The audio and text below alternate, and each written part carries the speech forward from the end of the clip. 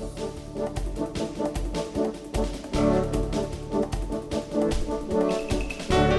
and welcome to Ag PhD Radio, broadcasting from the Morton Studio. I'm Darren Hefty. And I'm Brian Hefty. Thanks for joining us. Today on the show, we're going to talk about late season scouting in soybeans. If you've got any questions for us about that or anything that's going on in your farm, our number here is 844-442-4743, or you can email us, radio@agphd.com. So today on the show, I do want to get into this late season scouting thing in soybeans because we're seeing a lot of stuff. But before we do that, I just wanted to talk to you about the Ag PhD Field Day. It's coming up 2 weeks from tomorrow. That would be July 29th. We would love to have you join us on our farm. Just go to agphd.com to learn more about this free event that we put on each year to say thanks to you for listening to Ag PhD Radio. All right, so as far as late season scouting in soybeans, the number one thing, and oh my goodness, I've heard so much about this here in the last few weeks, cupped soybeans. Okay, first of all, there's nothing you can do for cupped soybeans. The best thing you can hope for is rain. If you get rain, the cupping is going to end sooner rather than later. The other thing I'll tell you is the cupping a lot of times actually increases yield, doesn't hurt it. And if you don't believe that, just go out to some of your beans that are cupped versus some that aren't, or maybe a neighbor's that aren't, and look at how many flowers are on the cupped beans versus how many are on the other beans. Now, don't get me wrong. I'm not saying that this dicamba drift or volatility that we're seeing all over the place, if it was physical drift where it blew directly on the soybeans right out of the corn or right out of the beans that the farmer was spraying with dicamba, if it blew right on it the same day, then yes, you have probably got some yield loss. But if it's just volatility where it picked up and moved a day or two later, the odds are very, very slim that you have any yield loss. It just looks bad. And believe me, I know because we have cut beans ourselves. And there are a lot of people panicked about this. And I try to remind them, all right, 3 years ago, we ran a study on our farm in conjunction with, I think it was still Monsanto then before it went bare. But anyway, we were talking to some Monsanto people, and they said, how would you guys like to do a little trial right across from your field day site? And we'd like you to kill some soybeans. They were Roundup Ready 2 beans. We said, well, sure, if you're willing to pay for the beans, that'd be just fine. So that's what we did. We killed a little block of beans. I don't remember how many acres it was, 3 acres or 5 acres or whatever. And then we tracked the movement. Now, the wind was out of the south, so on the north side was where the concern was. And what we did is, rather than harvesting this with a big combine, we harvested it with our research combine. And I'm trying to think, and Darren, maybe you remember, 15-foot head? I think it just had a 15-foot bean head on there. Was that it? I don't think it was 20 at that point. I think we were running a 15-foot head. Yep. And I don't have the data right in front of me, but I can just tell you this. That very first pass, so 15 feet from the point they stopped spraying, well, yes, that had physical drift. The wind was out of the south. I mean, I don't care if the wind's blowing 2 miles an hour, but I know the wind was blowing less than 10 miles an hour. I don't remember exactly what it was. The point is, the first pass, yes, yield got hurt a little bit. Guess where the highest yield in the whole field was? The second pass north of where we'd sprayed dicamba. The yield was higher there than anywhere else in the field, and then the yield continued to go down the further away we got from where the dicamba was sprayed. Back in the 50s and 60s, when dicamba was first coming out and when it was first in, they're researching it and everything, they realized even way back then that if you got the timing just right and the rate just right, there actually could be yield increase. Because don't forget what it is. What is dicamba? What is 2,4-D? They're really growth regulators. What they do, here's how, when Darren and I were kids, our dad described how 2,4-D and dicamba kill weeds, and this is true. They grow the plant to death. It grows so fast the internal systems in the plant can't handle it, and it dies. Okay, so when you stop and think about that, you're like, hey, wait a second here. Growing it to death, I get, but how about if we just increase growth a little bit? And you say, oh, they could be onto something. Here's the problem. They tried it time and time again, and people are still trying it. So back when I was a young agronomist, now granted this is a while ago, but I had a farmer come in one year, and he goes, hey, I would like to buy an ounce of dicamba for all my bean acres. And I go, wait, you mean your corn acres, right? And he goes, no, my beans. And anyway, he was trying to spray dicamba on his beans to simulate the volatility issue he had seen the year before that increased his yield by 5 bushels per acre. He's like, I want that 5 bushel gain. I go, well, I want you to get the 5 bushel gain, but the problem is, number one, the product you want to spray is off-label.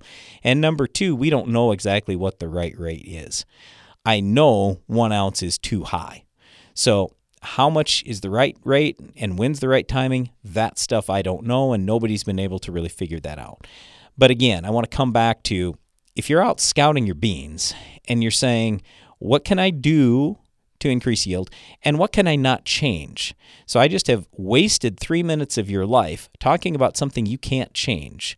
But the point is, I'm trying to help you understand, since you can't change it, don't worry about it. Let's just see how the yield is. My assumption is the yield's going to be fine. Believe me, I don't like it. I don't like seeing my beans cupped either. But I don't care if my beans are cupped or not cupped. All I care about is yield at the end of the year. And based on our research work and a lot of other research work out there, if it's volatility, I'm not worried. If it's physical drift, then I would be.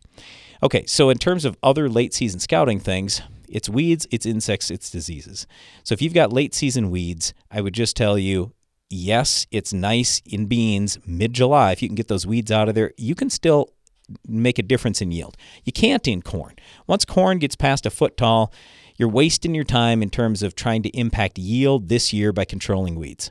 Now, there's also the thing about next year and letting weeds go to seed, and I get that, whether we're talking corn, soybeans, wheat, anything.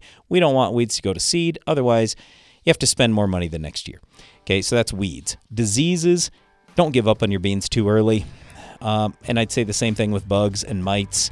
When you're out scouting mid-July and you haven't had a lot of rain, keep in mind, a lot of bean yield gets set in August. You get August rains, and all of a sudden you could have some pretty darn good yield if you still gave that bean a fighting chance. So do what you can to control the weeds, insects, and diseases. We don't want you spending a fortune, but nevertheless, you got to get those things under control if you want good yields. So we'll talk about this throughout the show today. Again, if you want to give us a call, it's 844-44-AG-PHD. Stay tuned. We'll be right back.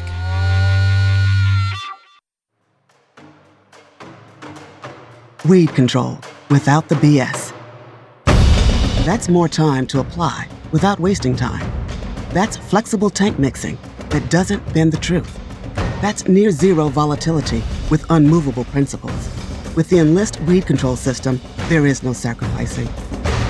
Get better weed control with no ifs, ands, or buts at Enlist.com. Enlist.com. In an uncertain market, you need to maximize the quality and profitability of your stored grains by controlling profit-robbing insects. A tank mix of Dicon IGR and Sentinel EC insecticide, or Dicon IGR Plus, offers the long-term control of an insect growth regulator and the knockdown power of a broad-spectrum insecticide. Keep your grain clean with grain protectants from Central Life Sciences. To learn more, contact your local dealer or visit bugfreegrains.com. Join us for the Ag PhD Field Day, Thursday, July 29th on our farm near Baltic, South Dakota. Hi, I'm Darren Hefty. We're putting on a full day that you won't want to miss. Yield Champs will share about raising yields and profits. Industry experts will discuss drainage law, estate planning, grain marketing, and the H2A program. Plus, we'll show you dozens of research plots and have equipment running out in the field from Case IH, John Deere, AGCO, and more. Don't miss the free Ag PhD Field Day. Register now at agphd.com. If you've ever wondered how the Farmall got its name, here's an abbreviated list of the jobs the Case IH Farmall can do. Baling, cutting hay, feeding, hauling, loading, pulling, raking, cleaning barn, mixing feed, fertilizing, mowing, chopping, seeding, clearing, irrigating, furrowing, cultivating, hitching, digging, emergency tow, harrowing, hoisting, leading parades, excavating, grading. Let's make it simple. This tractor does it all. So no matter what you're doing, Can Do comes in red. Farmall. Learn more at caseih.com/farmall.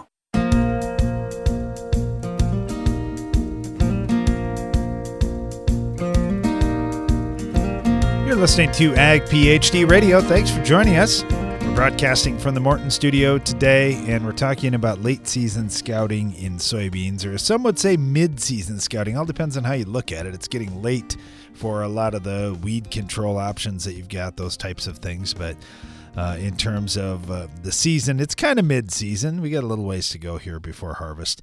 Would love to hear from you. Would love to hear what you're seeing out in your soybean fields right now. Phone lines are open at 844-44-AG-PHD. I had one come in, though, Brian. We're talking about fertilizer, too, in soybeans and if we need more to finish the year off. And this one comes in from Jason. He said, I'm in southern Missouri in the Ozark region, and I was watching your show here the other day, just thinking about soybean nitrogen. I put on a 60-60-90-18 blend. And for beans? Yep. Wow, that's good. My pH is in the upper 5s. Organic matter's in the mid 2s. My beans are over knee high, not waist high yet, starting to flower. 140,000 population in a 7.5-inch row drill. Do you think that at pod set and fill, I could potentially gain more bushels by putting on more nitrogen, or would I knock down as many plants as the yield I would gain since I'm in these 7.5-inch rows? If you think the fertilizer would help, what would you recommend? And by the way, I just wanted you to know I watch your show every week and use your apps. Really appreciate it. Dang, the one question I would like to have an answer to, yes, is yield. What's his yield goal? All right. And here, well, let's put it this way. I'll answer the question either way. So let's say that he's getting, okay. Well, yeah, so I'll answer it either way. Okay, so here are the factors that we look at for adding more nitrogen.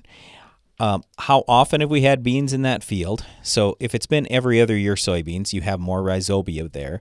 However, if you've had flooding or you have pH way out of whack, and I don't love 5s, upper 5s is a little on the low side. If it's me, I'm liming because that's going to hurt your rhizobia bacteria survival just a little bit, and it's going to hurt the production of nitrogen just a little bit. But you did put 60 units of nitrogen on. We don't know what there is for carryover, but my biggest concern and the biggest reason why I might consider adding some nitrogen is you only have organic matter in the 2s. So let's say, for example, it's 2.5%. So what we could potentially expect for a full season would be somewhere in the 50 to 75 pound range coming out of that for nitrogen.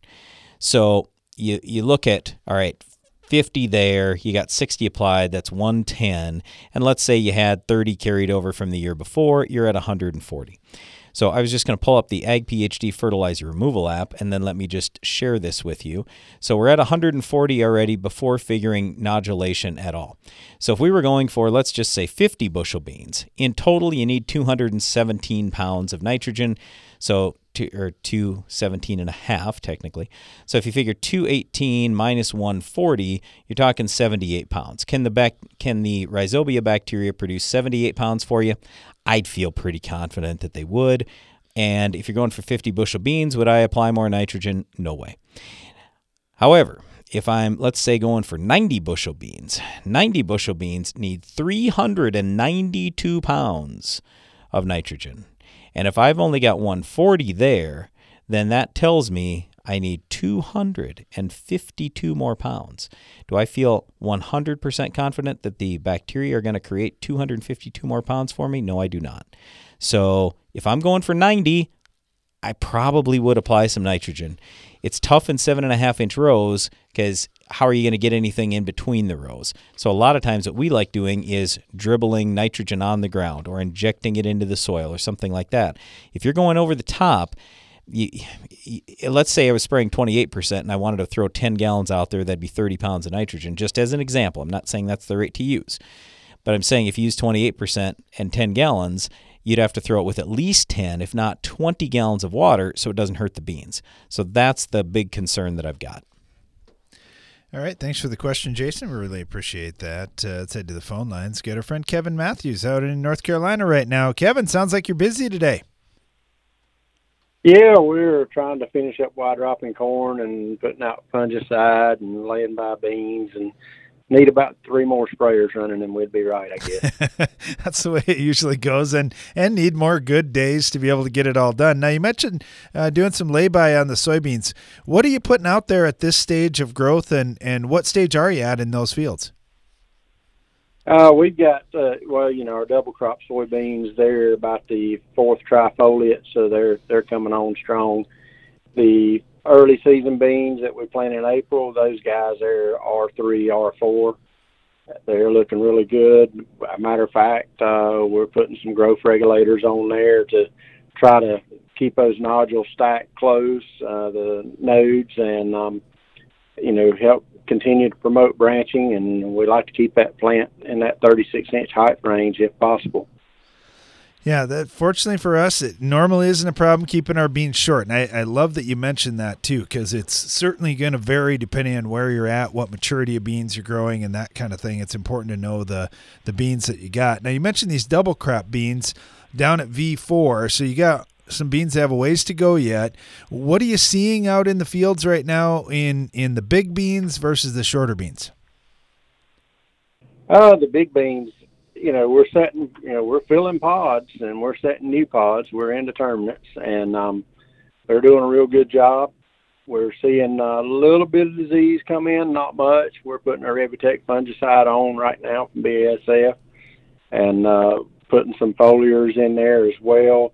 We really like to push that potassium this time of year and the boron, and just try to get a real good grain size, get that seed sized up real nice and pretty. And alluding to your question earlier, if we're over a 70 bushel yield, we're going to be adding some nitrogen in there. We're going to be using some 3-18-18 and throw some potassium acetate in there. It's a real safe nitrogen product, and that helps pull that potassium and nitrogen, or the potassium and the phosphorus, into the plant a little better, as well as our microbes.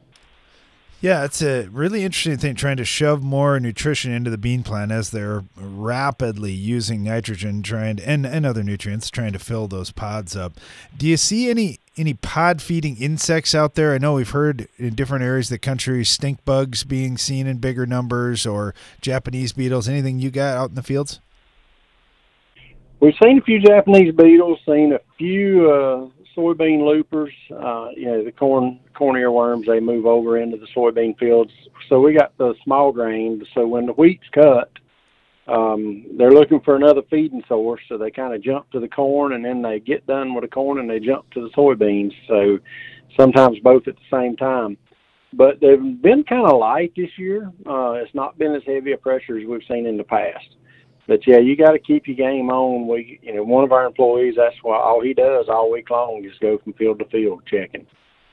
Now, when you're looking at plant tissue on soybeans, it's been a debate. I know V4, pretty easy. You could take the whole plant if you like. R3, R4, on indeterminate beans versus determinate beans. The indeterminates, you got them already maxed out in growth. The determinates, you're already maxed out in growth. The indeterminates, you still have a little more growth to go. Is there a certain node that you target and you're pulling tissue samples on your farm, or are you taking the whole plant? What are you doing at the R3, R4 stage? Yeah, that's a great question. And there's a lot of variance. If you do it wrong, you'll be chasing your tail. You need to take what we've found, and it works, it gives consistent data, is the latest, most full mature trifoliate in the upper part of the plant. So that does not mean the newest growth that's a small leaf. It will really throw your tissue analysis off if you take those leaves. You want to get the fully mature last node on top of the plant, that last trifoliate, that's the fullest, thickest leaf in the very top. You might have to dig for it a little bit, but that's what you want to get. All right, last question for you. This is a toughie. When do you quit irrigating on irrigated beans? Do you go all the way up until you see senescence? Do you stop sooner than that? How late do you go? We will go up to that. When that membrane separates from the seed, technically it's mature and done. So that's kind of a target spot we go for. Totally agree. I like splitting open those pods as well. Fourth node down as well. You bet. Well, talking with Kevin Matthews here in North Carolina. Kevin, thank you so much. Really appreciate having you on. Good luck with all those applications you're making. Yes, sir. Thank you. Bye. Stay tuned. You're listening to Ag PhD Radio.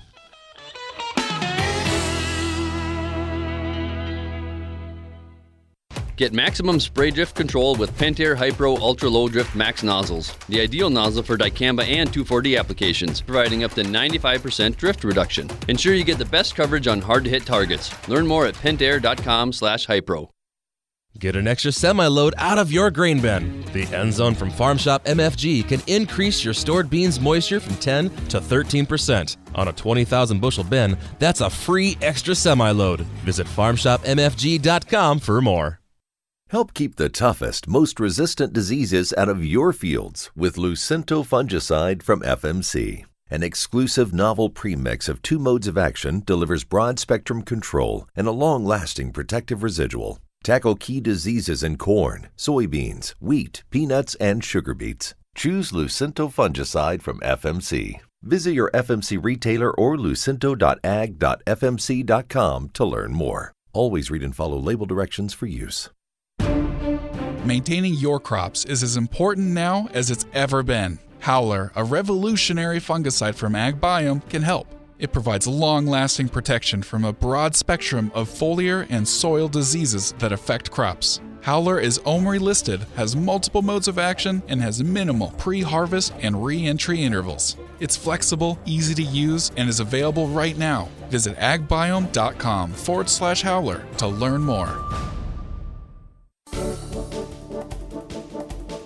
Please join us for the Ag PhD Field Day coming up Thursday, July 29th on our farm near Baltic, South Dakota. I'm Darren Hefty. The Ag PhD Field Day is the largest farm field day in America, and we have a lot planned again this year. We host the event just one day each year as a way to say thank you for listening to Ag PhD Radio and watching Ag PhD TV. We have free admission, free parking, and free food and drinks throughout the day. We've got yield champs from across the country speaking about raising higher yields and increasing profits. We also have speakers on drainage law, estate planning, changes in farm tax laws, grain marketing, and the H-2A program. Plus, we'll show you some of the dozens of research plots we're working on. Rob Sharkey will be there to do a live Shark Farmer radio show, and we'll have equipment both on display and running out in the field from Case IH, John Deere, AGCO, and more. Don't miss the free Ag PhD Field Day, Thursday, July 29th. Go to agphd.com to learn more and register.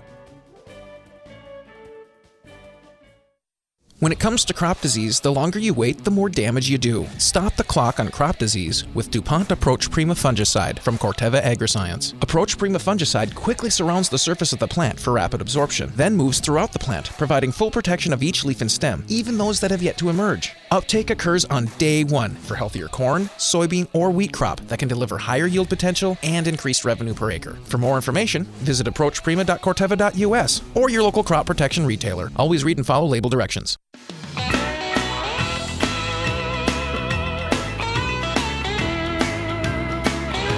Welcome back. You're listening to Ag PhD Radio, broadcasting from the Morton studio today, talking about late season scouting in soybeans. That means right now. If you're wondering, well, what does late season mean? No, it means right now, this week, and for the coming few weeks here. You can't quit scouting yet. Doesn't matter if it's hot.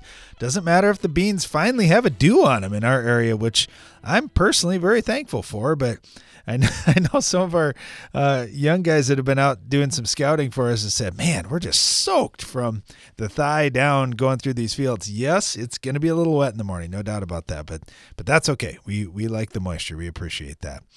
Somebody else scouting some fields in South Dakota is Jonathan Kleinjohn with South Dakota State University. He's an extension crop specialist. Jonathan, how's it going? Oh, it's going well. We had a nice little shower in Brookings again this morning. Outstanding. You can use it as well. I know we're not turning down rains in July in South Dakota, but it does lead to the questions. All right, so now it looks like we might have a crop here. What are some of the things guys should be looking for out in fields right now, and what are you hearing around the state that farmers are seeing in soybean fields? Well, I haven't heard a whole lot on the disease front, although this time of year we could be looking for maybe some septoria or some frog-eyed leaf spot. I had a question last week, should I be scouting for white mold? And I guess I would say it doesn't hurt to scout for it. I would say conditions, well, in this area anyway, have been pretty, I'd say, unfavorable to white mold. That doesn't mean they can change, but given the weather forecast, the hot, dry conditions, and then I would say kind of the lack of vegetative growth or not as much as we typically have are not going to be very conducive to white mold development this year. All right, I've had 2 insect questions. Let me throw them at you because one of them we see pretty much every year in South Dakota to some degree, grasshoppers. I've talked to a number of farmers that said, man, I cut some hay and the grasshoppers just started moving right in central South Dakota. Are you seeing that as a widespread thing, or is that more of a central and west problem so far? You know, I talked to the entomologist, my colleague Adam Varenhorst, and when was it, a couple days ago, and he said the biggest things they've been seeing are the grasshoppers this year in the central part of the state, and you know, they're just a dry weather pest. If you don't get the early spring rains to kind of wash some of their eggs away in the spring, that's just kind of seems to be what happens. And then the red-headed flea beetles are starting to show up too, and I can't comment too in depth on these, as it's a little bit out of the realm of my expertise. Yeah, I've seen flea beetles on our farm already. The other thing that I saw is Japanese beetles. In fact, I stepped out of my house, and one of the plants that's right outside of my landscaping, I saw 2 Japanese beetles, and somehow they accidentally found their way underneath my shoe. So I'm doing my part trying to stop them, but I'm sure there's a few more out there. You know, what do you do, I guess, when you see some of these newer pests to the state? What should growers do if they see something unusual out there feeding on their crop? Well, I guess the first thing you want to do is get a correct identification, and then talk to your local extension person or your local agronomist and see what the threshold is. I remember seeing Japanese beetles last year, and you know, it was just a few here and there, so it wasn't enough to worry about. But once you see those things, you want to kind of keep an eye on the field and make sure those populations don't get out of control. Yeah, I just think they're kind of like rats, Jonathan, that when you see a few of them, you know there's more out there somewhere. And you're certainly not, like me, going to be naive enough to think, oh, yeah, there's only 2, and I took care of that problem. No, there's probably more where they came from. Well, Jonathan, thank you so much. Really appreciate having you on here today. Good luck here the rest of the summer. All right, you too. Let's head down to Mississippi. We got Trey Kroger with us right now. He's an agronomist down there. Trey, how you doing? We're doing well. How are you? Not too bad. All right. What are you seeing in Mississippi now? And I know we'd heard earlier about some flooding issues. How have things turned out through that situation? It really depends where you're at. The most catastrophic flooding, which occurred right about a month ago, was in the northwest part of the state, or the north part of the Delta, the northern part of the Mississippi Delta. Kind of Highway 82 is kind of the dividing line.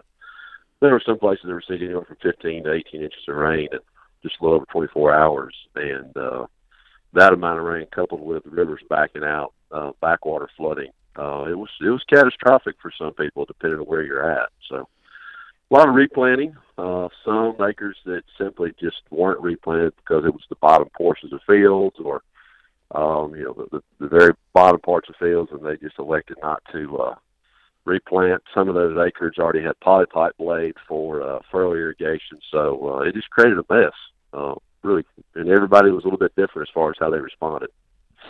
Yeah, it just sounded terrible, and anytime you hear that much rain coming that soon, I don't care where you are, that's going to create some issues, no doubt about that.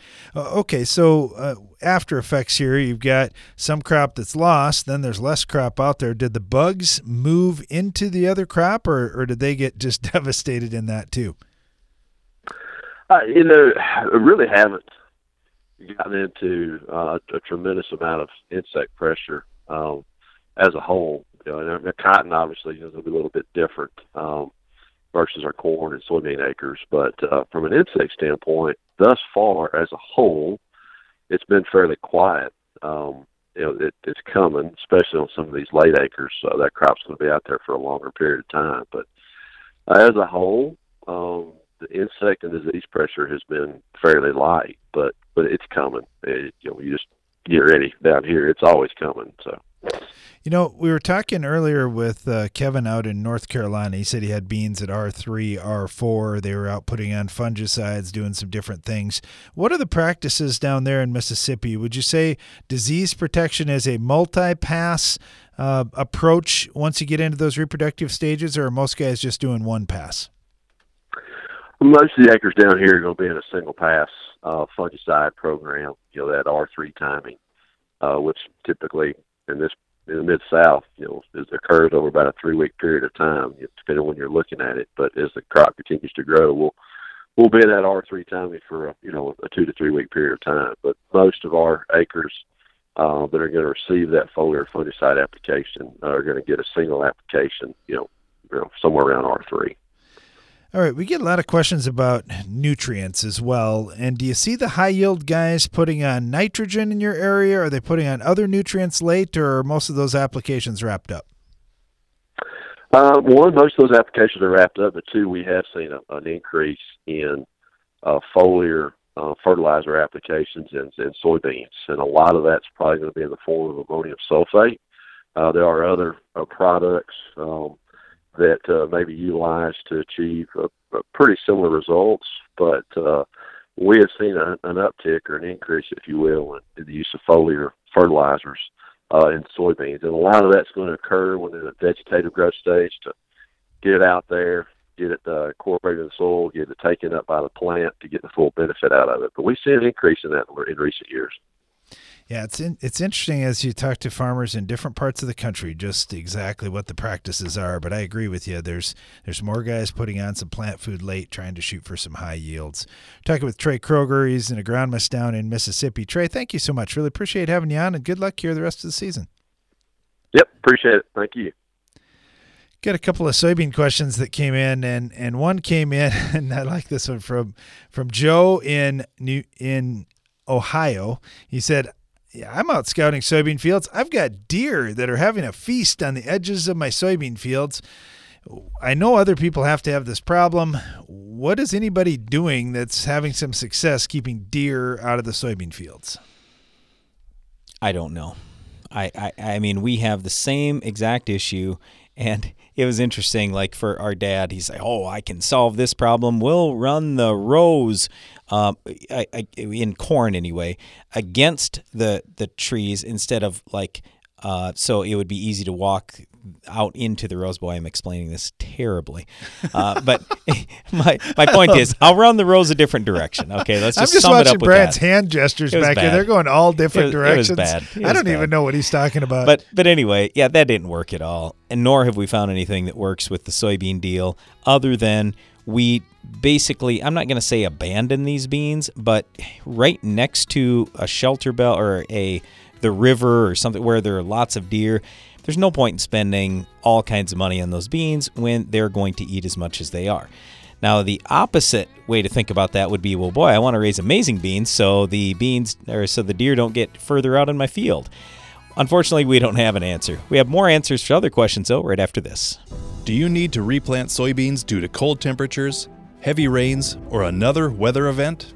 Weeds don't seem to care, and you have limited options for last-minute weed control. This is when you turn to Spitfire herbicide from New Farm. Unlike other Phenoxy herbicides, Spitfire can be applied up to 7 days before planting. Fields treated with the dual active power of Spitfire will benefit from weed control that will ease planting and help your beans establish a good stand. Spitfire from New Farm, here to help.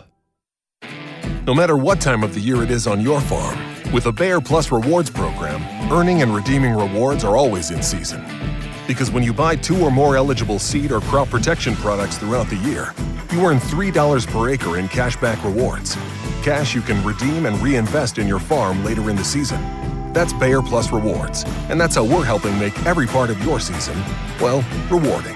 Visit mybayerplus.com to learn more. See program terms and conditions for full details. Give your corn a strong defense against stress throughout the season with MycoApply Endoprime SC. MycoApply Endoprime SC uses 4 specially selected species of mycorrhizal fungi to protect your crop against stress. That means more access to water and key micronutrients while building a healthy soil structure for stronger crops for years to come. Stronger corn starts beneath the surface. Learn more about MycoApply Endoprime SC at endoprimecorn.com. Always read and follow label instructions. Please join us for the Ag PhD Field Day coming up Thursday, July 29th on our farm near Baltic, South Dakota. I'm Darren Hefty. The Ag PhD Field Day is the largest farm field day in America, and we have a lot planned again this year. We host the event just one day each year as a way to say thank you for listening to Ag PhD Radio and watching Ag PhD TV. We have free admission, free parking, and free food and drinks throughout the day. We've got yield champs from across the country speaking about raising higher yields and increasing profits. We also have speakers on drainage law, estate planning, changes in farm tax laws, grain marketing, and the H-2A program. Plus, we'll show you some of the dozens of research plots we're working on. Rob Sharkey will be there to do a live Shark Farmer radio show, and we'll have equipment both on display and running out in the field from Case IH, John Deere, AGCO, and more. Don't miss the free Ag PhD Field Day, Thursday, July 29th. Go to agphd.com to learn more and register. Revitec fungicide from BASF has been specifically developed for the selective soybean grower who doesn't compromise. If you think good is good enough, if you're okay with just achieving rather than overachieving, if average is your goal, this is not the fungicide for you. Revitec fungicide, brand new chemistry, 3 no-excuse modes of action, 0 modes of compromise. Sounds like the fungicide for you. Revitec fungicide from BASF. That's smart. Always read and follow label directions.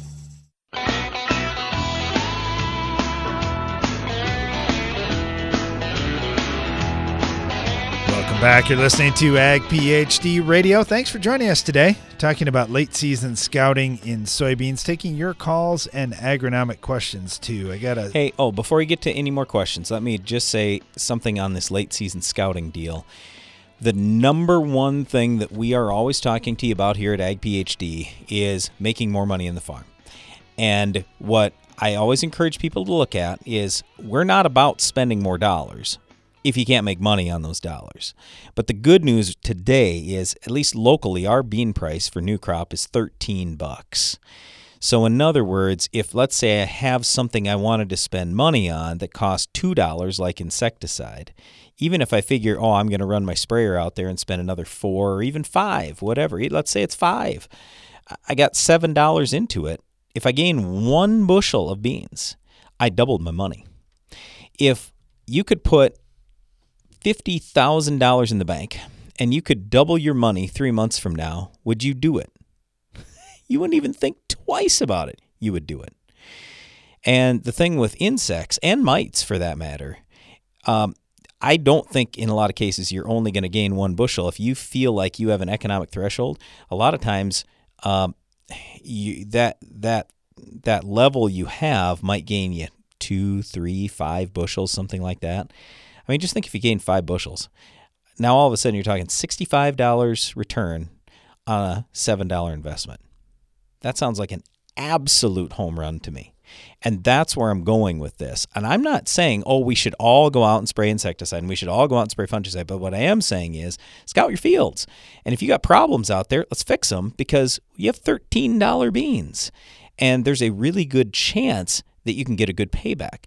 Now, fungicide, the problem with that, and so Darren and Jonathan Kleinjohn, we're talking about scouting for white mold. There is no such thing. You can't scout for white mold, other than if you want to say, I'm scouting for the mushrooms. Okay, then I get it. But by the time you see white mold affecting your plants, you're already too late. You already lost the yield. So it's not going to do you a tremendous amount of good to go out there and spray a fungicide at that point. You got to be ahead of it. So that's the challenge with diseases, is you say, all right, I'm taking my chances. And I will say, like, the weather for us turned in the last 10 days. In June, we had super hot and dry weather. Well, now we have cool and wet weather. I mean, we haven't had a 90-degree day yet, I don't think, in July. If we have, I don't remember it. But the point is, almost every day is 70s, maybe low 80s, and we have very high humidity, and now we're getting rainfall, and it's like all of a sudden, hey, I got a chance for disease now. I wasn't thinking that in June. I'm sure thinking that in July. So that's the thing with disease, and when it comes to weeds, it's literally just scouting for weeds. If you got weeds, you got to go spray them. You just have to do it. It's just you're really limited on which products you can spray at this point, but you can spray Liberty and Roundup all the way through R2, and you do not reach R3 until in the top 4 nodes with fully open trifoliates, you have a pod that, I think, if I remember the number right, it's 3/16 of an inch long. Then you're finally at R3. But a lot of our beans right now are R2. So technically, I could go out and spray Liberty. I could go spray Roundup. If my crop is tolerant to that, I could still spray Cobra. I don't want to spray Cobra, but I could spray Cobra. So yeah, there are some things off the table at this point. Sorry, I got to correct myself. I said Liberty. I meant Enlist 1. Liberty's done at R1. Enlist 1 is the product you could spray up to R2. So yeah, you got to take Liberty off the table if you're at R2. You got to take dicamba off the table if you're at R2. But you don't have to take Enlist 1 off, or Roundup, or Cobra. There are a few products that could be used. Heck, even old Basagran. Anyway, there are some products that still could be used for weed control. And there's always the old, hey, I'm going to take a hoe out there, or I'm going to go pull the weeds. And I know it's not super fun, but if you only have a few hundred weeds in the field, you could certainly do that and save some money as well. All right, let's jump back to questions. What you got there, Darren? Well, we had one yesterday, and this one came in from the state of Texas, wondering about brown top panicum or sourgrass. Yeah, he said sourgrass, and we weren't sure what that was, so he checked with his agronomist, and he found out, okay, here's the name, brown top panicum. Oh, so anyway, it was here was his challenge. He had said yesterday it was in Bermuda grass that he's just trying to get established. That's the problem. If Pastora, and I mentioned that yesterday, we were talking about grass control in grass crops like Bermuda grass.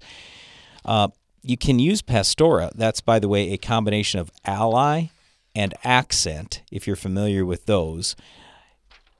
Well, Pastora, you can't spray it in year 1 with Bermuda grass. You have to wait till year 2 or later. But this brown top panicum that he has, Pastora will kill it. Brown top panicum is just an annual weed. It's just a summer annual weed, so it's no real big deal.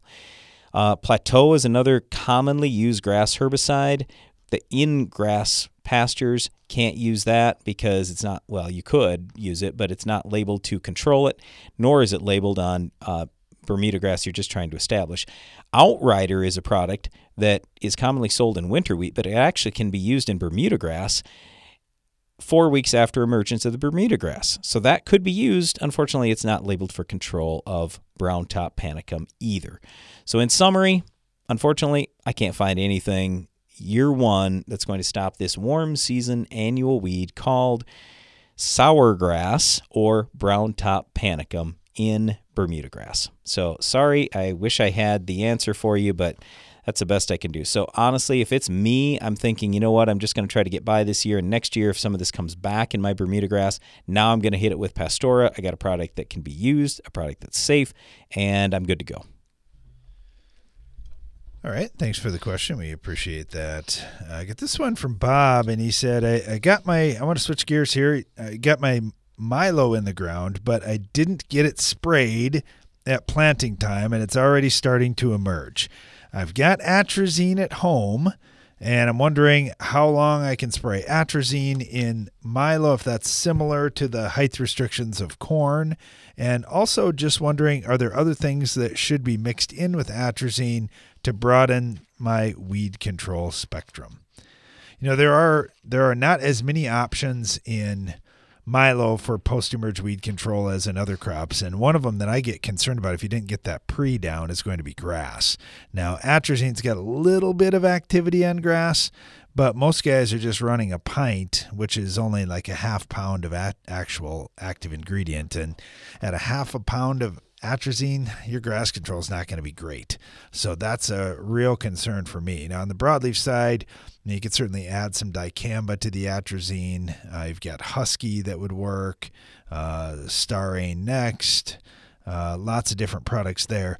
On the grass side, really other than Facet, that would probably be it for broadleaf control. Oh, I should have mentioned Brox as well, or the old Bromoxynil is another thing you could add with that atrazine to broaden the weed control spectrum in terms of broadleaf weeds.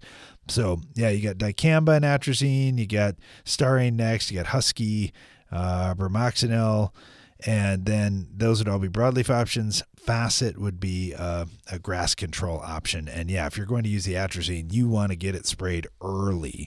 That's going to be your best bet to try to help things out. So yeah, get that crop sprayed before it gets real tall. Definitely not taller than 12 inches. Right. You can't spray past 12 inches. And by the way, so I was talking to an agronomist today who was just talking about some high use rates of atrazine that people are using. And I said, well, let's keep in mind, you can only apply 2 pounds in one shot. Now, technically, you can apply 2.5 pounds per season, but you have carryover issues to be concerned with too, especially if you have high pH. But anyway, yeah, coming back to this Milo thing, I mean, it's not like it's crazy concerning to me that you didn't get the Prion, but still it's concerning because we just don't have a lot of great options post-emerge. We have some good ones, but, not a tremendous amount, and I just like having the Pre on there so we get overall better weed control, which typically leads to overall better yield. All right, thanks for the question. I got one from Ray that we'll get to right after this break. And Ray's got an issue. He said, I've got a small farm. I'm purchasing hay, straw, as well as grain. And after I clean out my barn, I've got all of these mixed in the manure. Starting to see some curling of some of the plants in my garden where I'm spreading some of this manure. What could be the problem? We'll talk about that and answer his question right after this.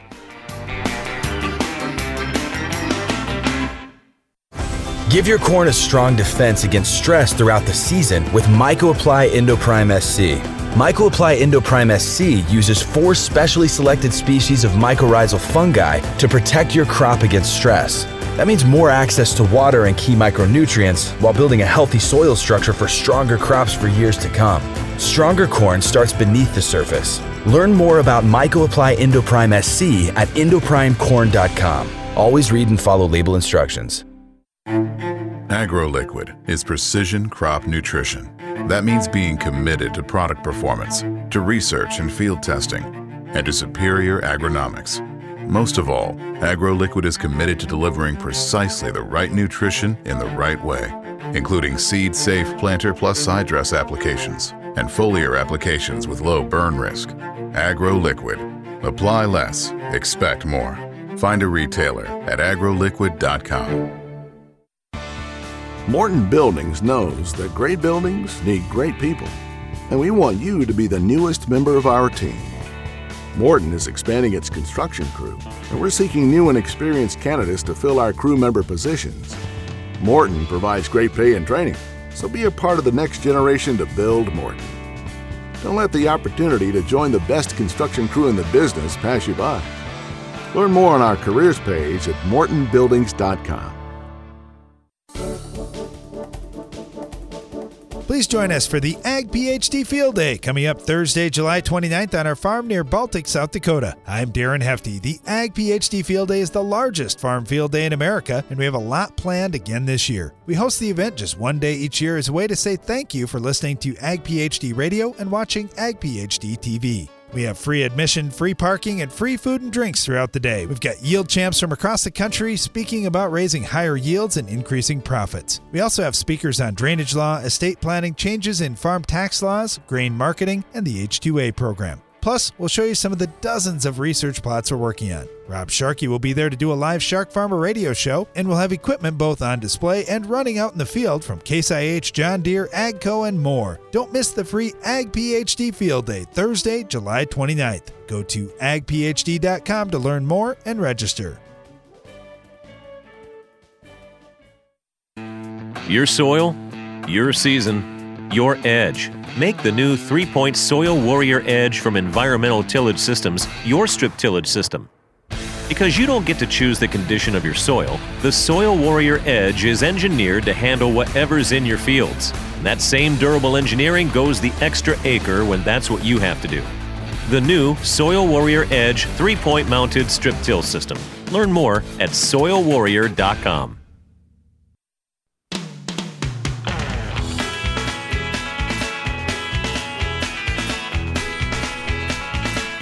Back, you're listening to Ag PhD Radio. We're right in the middle of the Ag PhD mailbag time, taking your calls and agronomic questions at 844-44-AG-PhD.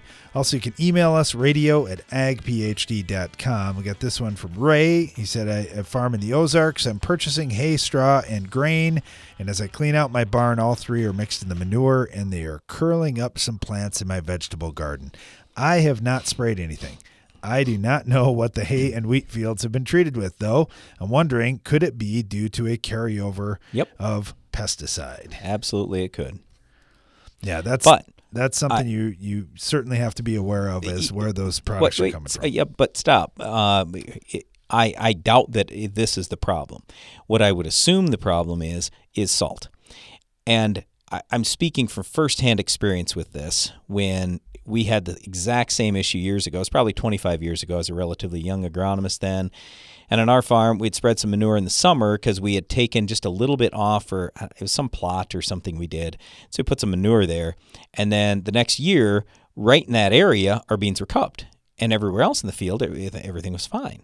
And I thought, oh, there must have been something in the manure. What was the problem? Whatever. And then I thought back, wait a second here. We only had a little spot. We had a bunch of manure. How much did we put on there again?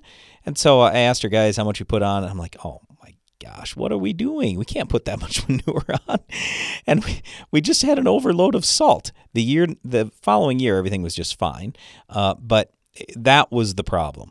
And my guess is that's the problem here. There got to be too much manure there. So it was an overload of nutrients, or more likely an overload of salt. Now, certainly it's possible that something could have remained in that straw that you've got there. But I'm concerned that it would be salt or something else. So I don't know what it is. Is it possible herbicide? Yes. Is it possible salt? Yes. Could be some other things too. I don't really know what was in that. You could certainly, if you had any of it left, you could test it, but I don't know that you'd be able to find anything at this point. All right. Thank you for the question. We appreciate that. Got one from Derek that came in with a picture, and he said, I noticed in some soybean fields that the top parts of the plants are starting to die off. Looks like there's a wormhole in and out of the main stem on the plant. Do you know what bug could have caused this? We're in east central Minnesota. Yes, I do, Derek. That looks like Dectus stem borer. So it's DECTES. You can find more information on the Ag PhD Field Guide app. If you would like, they bore a hole in, they move down that main stem. A lot of times you can find them. The picture you've got is a great picture where they bored in right at a node, which is often where they go in, and then they move down the stem. And this one actually came out the other end. Sometimes you'll find them in there too. So do keep your eye out. They're kind of an interesting looking beetle that eventually becomes a larvae, and that worm stage is what's chewing through your plant. Yeah, but let's talk about solving the problem. How are you going to solve the problem? Well, once they're inside the stem, you're not going to do a very good job getting them under control. That's right. So that's why we often stress the importance of scouting early. When you see harmful insects out there, get them sprayed immediately.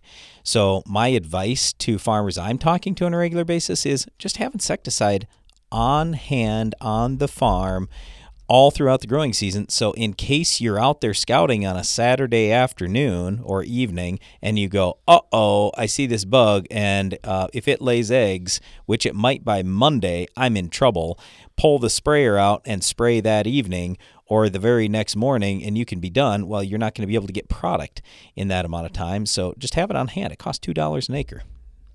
All right, we had a question earlier about deer getting into soybeans. Doug sent in a response. He said, we use electric fence. We plant green into waist-high cereal cover crops, and that works pretty well for us. And Gary said, how about planting something the deer might prefer instead when presented with the choice? Yep. They like sainfoin, is that how you would say that? And ladino clover better than they like soybeans. I don't happen to live in a soybean area, so I don't know if this is practical, but I do know the deer really like those forages instead. The hard part may be getting the trap crop established, because deer really eat them pretty hard. Hey, thanks for the feedback, guys. We really appreciate that. All right, Brian, get this one in that I thought was kind of interesting and sad, too, to me.